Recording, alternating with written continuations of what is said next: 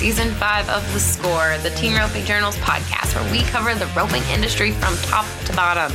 This is where the team roping world talks. We talk through tough subjects, we talk big wins, and we talk real issues affecting the community. I'm your host and editor of the Team Roping Journal, Chelsea Schaefer.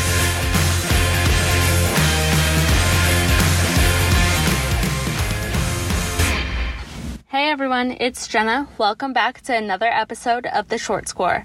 On this week's episode, we have a tip from roping.com with Dakota Kirchenschlager and Brad Lund. Their new video series will be coming to roping.com very soon, so stay tuned for that.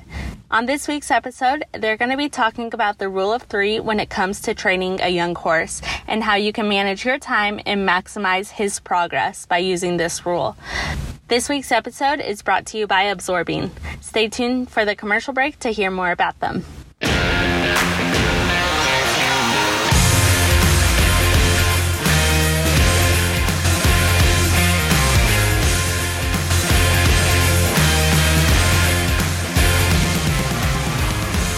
Two old guys. Billy Allen, I work for Billy Allen, and a lot of people probably don't know who Billy Allen is. He was probably the guy that taught me the most about being a true horseman. Yes, sir. And it was weird because he's old school.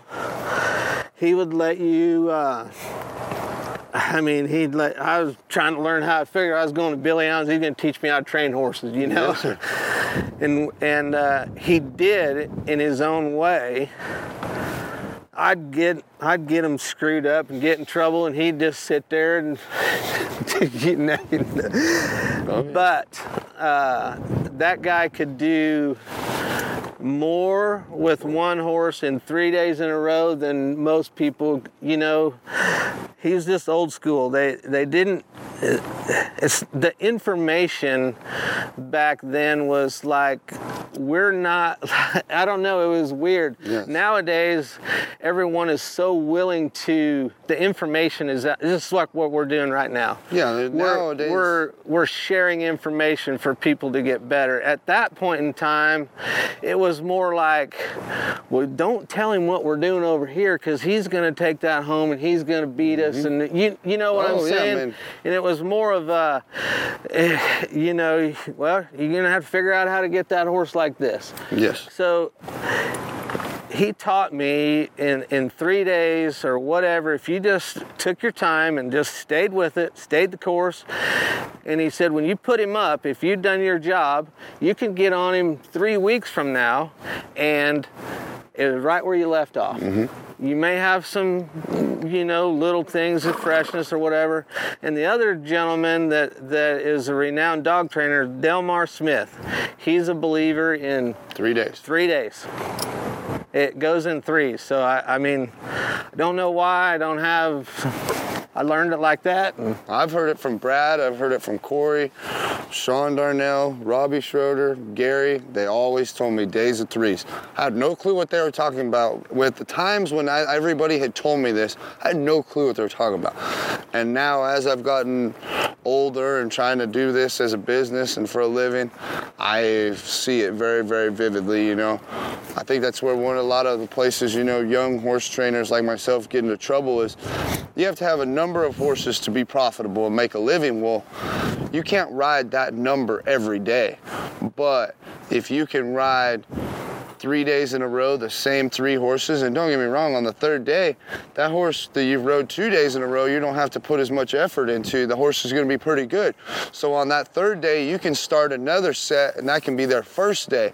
And then you just keep the ball rolling, you know. And I think the days of the rule of 3, I think it helps more people with their managing of their horses, you know, because I'm just as guilty as anybody. I've went way over the days of 3, and I know Brad has, and you look back and you're like, man, that horse was progressing. I was wanting way more than that 1% a day. Well, they have to be happy, too. Yeah, and then just like it goes back to happiness and how they look and everything. I mean, they have to enjoy their job.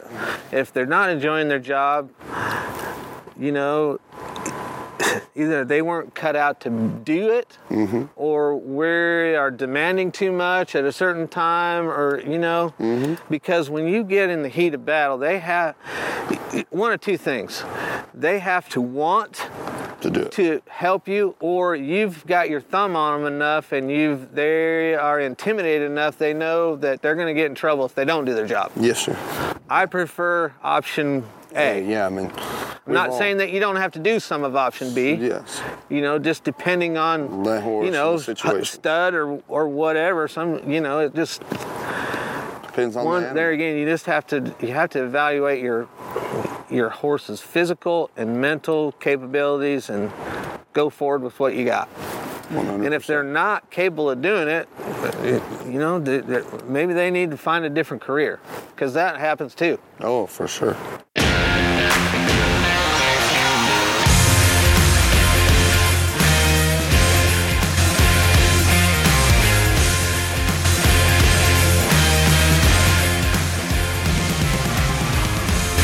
Magic Cushion hoof packing is proven to provide fast, soothing relief for overworked, overheated hooves.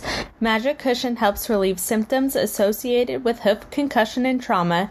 It calms sole and frog inflammation and soreness, and it starts working to reduce hoof heat within 1 hour. Magic Cushion is trusted by top farriers, plus it uses natural ingredients. Magic Cushion can be used for hoof relief after training or competition, and it lasts for up to 24 hours. Magic Cushion can be packed under a shoe and pad and left in place through the shoeing cycle. For fast-acting and long-lasting hoof relief, choose Magic Cushion. Learn more about Magic Cushion at absorbing.com.